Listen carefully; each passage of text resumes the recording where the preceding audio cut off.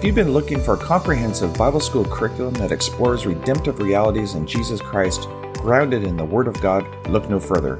The goal of this podcast is to spread the life-transforming Word of God throughout the world, for the equipping of the saints to do the work of the ministry, and to build up the body of Christ in what Jesus has accomplished for us through his death, burial, resurrection, and seating at the right hand of God the Father.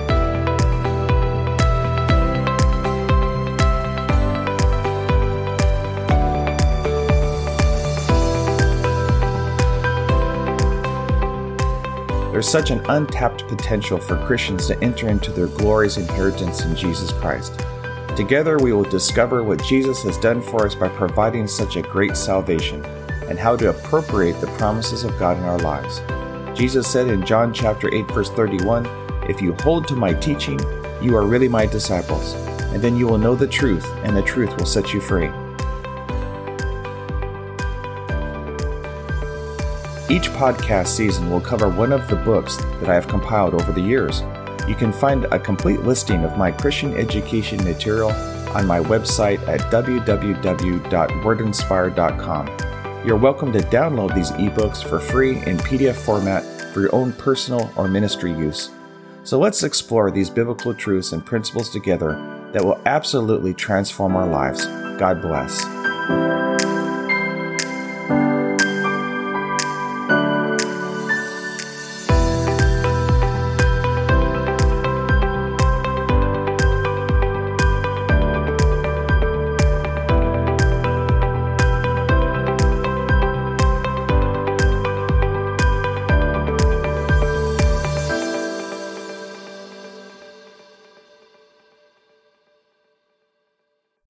Welcome to the Gospel series, The Parables of Jesus, the Good Samaritan, found in Luke chapter 10, verse 25 to 37.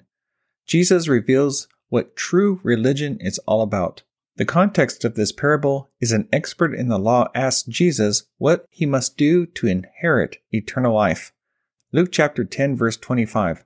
On one occasion, an expert in the law stood up to test Jesus. "Teacher," he asked, "what must I do to inherit eternal life?" "What is written in the law?" he replied. "How do you read it?" He answered, "Love the Lord your God with all your heart, and with all your soul, and with all your strength, and with all your mind, and love your neighbor as yourself." "You have answered correctly," Jesus replied. "Do this and you will live." But he wanted to justify himself, so he asked Jesus, "Who is my neighbor?" In reply, Jesus said, "A man was going down from Jerusalem to Jericho when he fell into the hands of robbers. They stripped him of his clothes, beat him, and went away, leaving him half dead. A priest happened to be going down the same road, and when he saw the man, he passed by on the other side. So too a Levite, when he came to the place and saw him, passed by on the other side. But a Samaritan, as he traveled, came where the man was, and when he saw him, he took pity on him. He went to him and bandaged his wounds, pouring on oil and wine. Then he put the man on his own donkey, took him to an inn, and took care of him. The next day he took out 2 silver coins and gave them to the innkeeper. 'Look after him,' he said.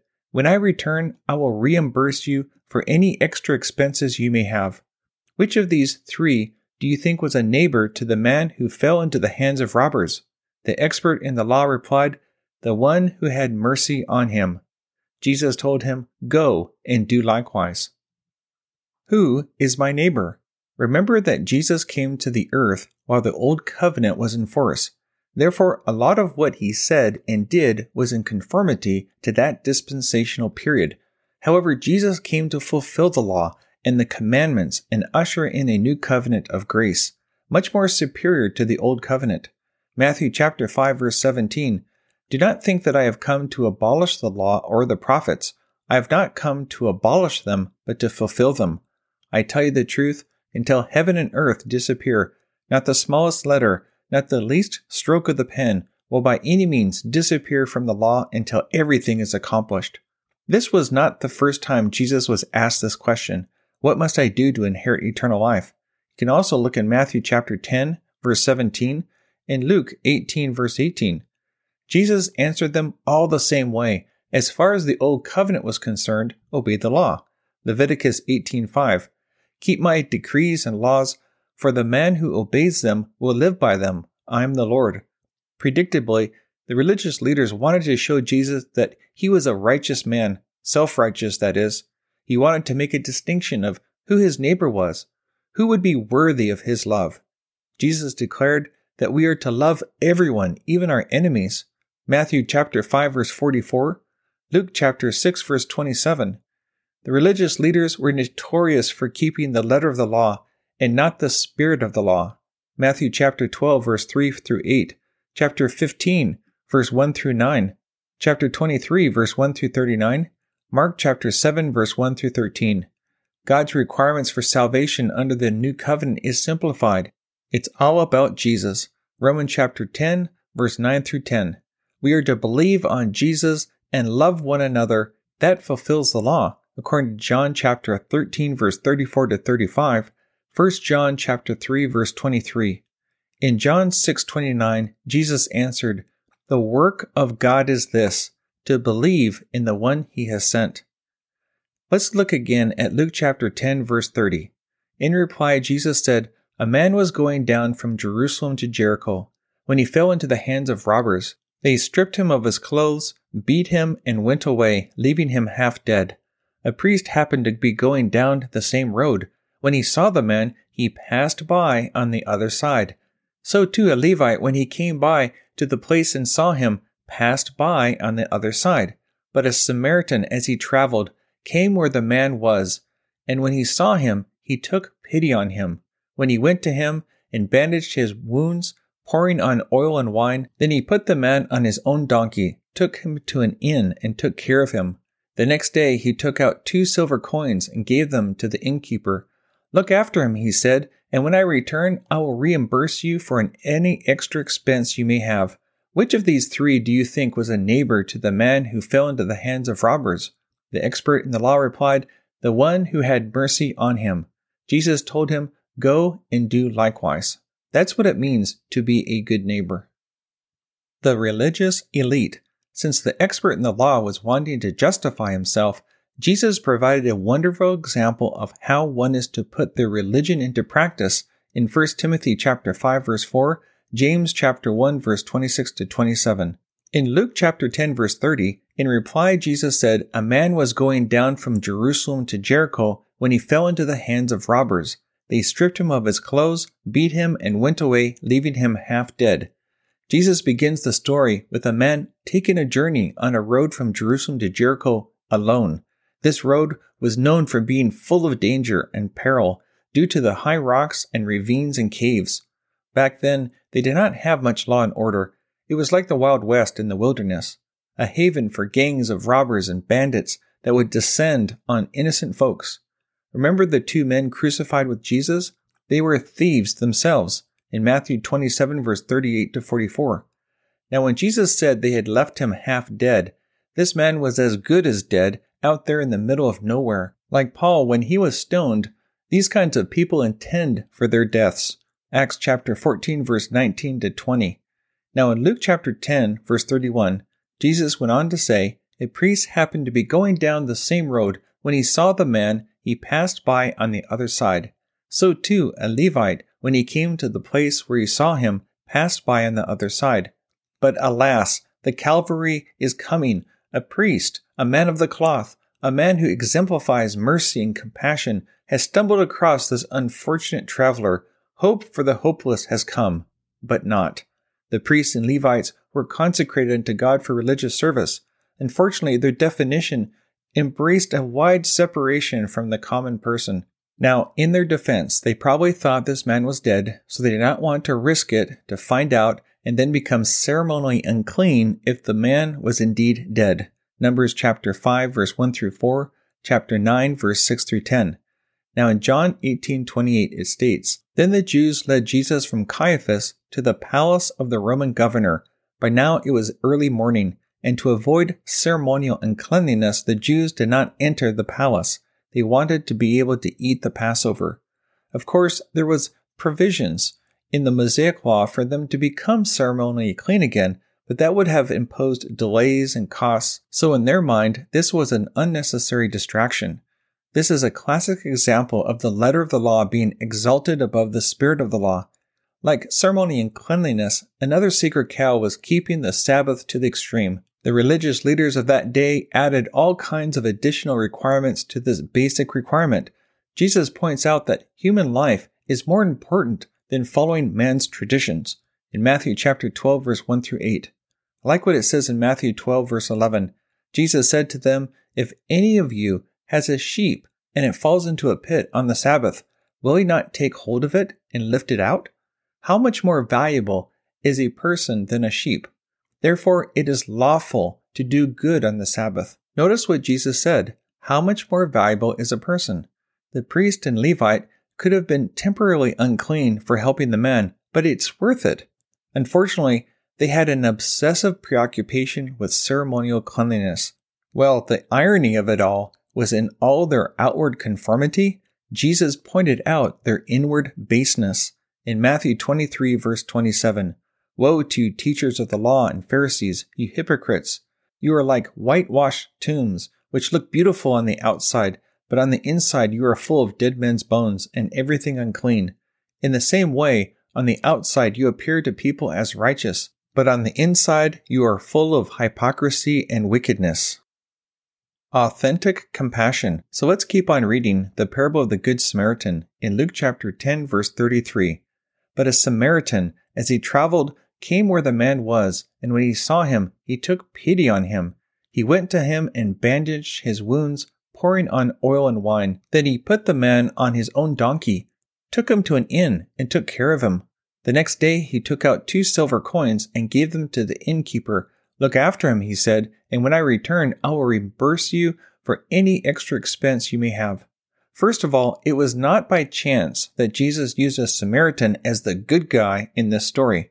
Samaritans were ethnically half Jewish and half Gentile. They were hated by the Jews, according to John 4, verse 9. A true Jew would go miles out of his way to travel around Samaria to get to Jerusalem. They were not allowed to worship in Jerusalem. They were spurned as outcasts and demonized.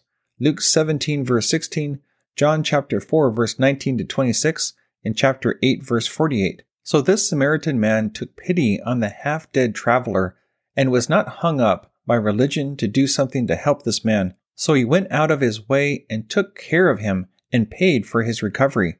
Without the compassion of the Samaritan, the man would have died for sure. Jesus is giving us a mandate to lay aside our inhibitions and fears and reach out to people who are in need.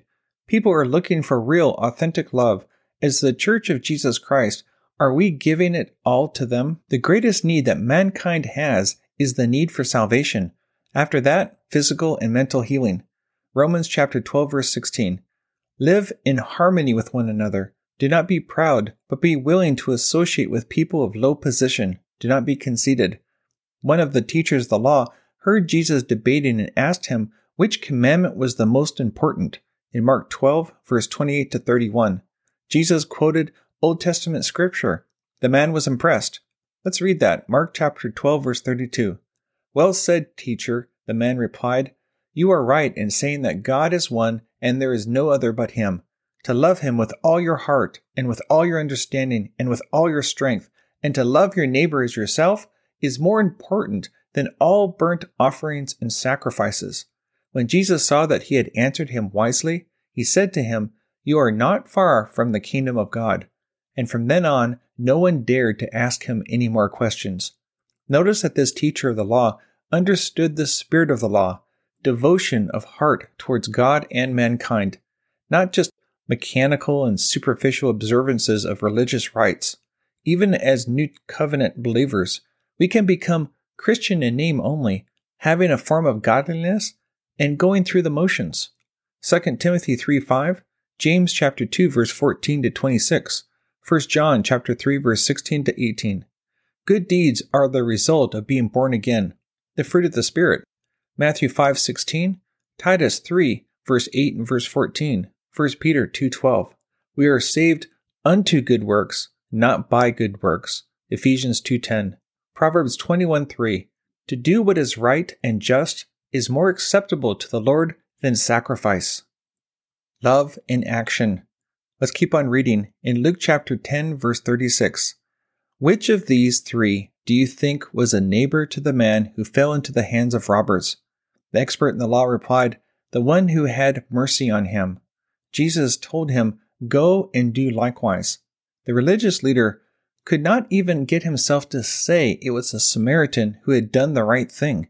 This is how entrenched their bias and prejudice was against them at that time. Jesus, being their God, was wanting more than just lip service from his people. Likewise, for us under the new covenant, our faith is expressed by what we do. James chapter 2, verse 14 to 26. Mark 7, verse 6. He replied, Isaiah was right when he prophesied about you hypocrites. As it is written, these people honor me with their lips, but their hearts are far from me. They worship me in vain. Their teachings are but rules taught by men. You have let go of the commands of God and are holding on to the traditions of men.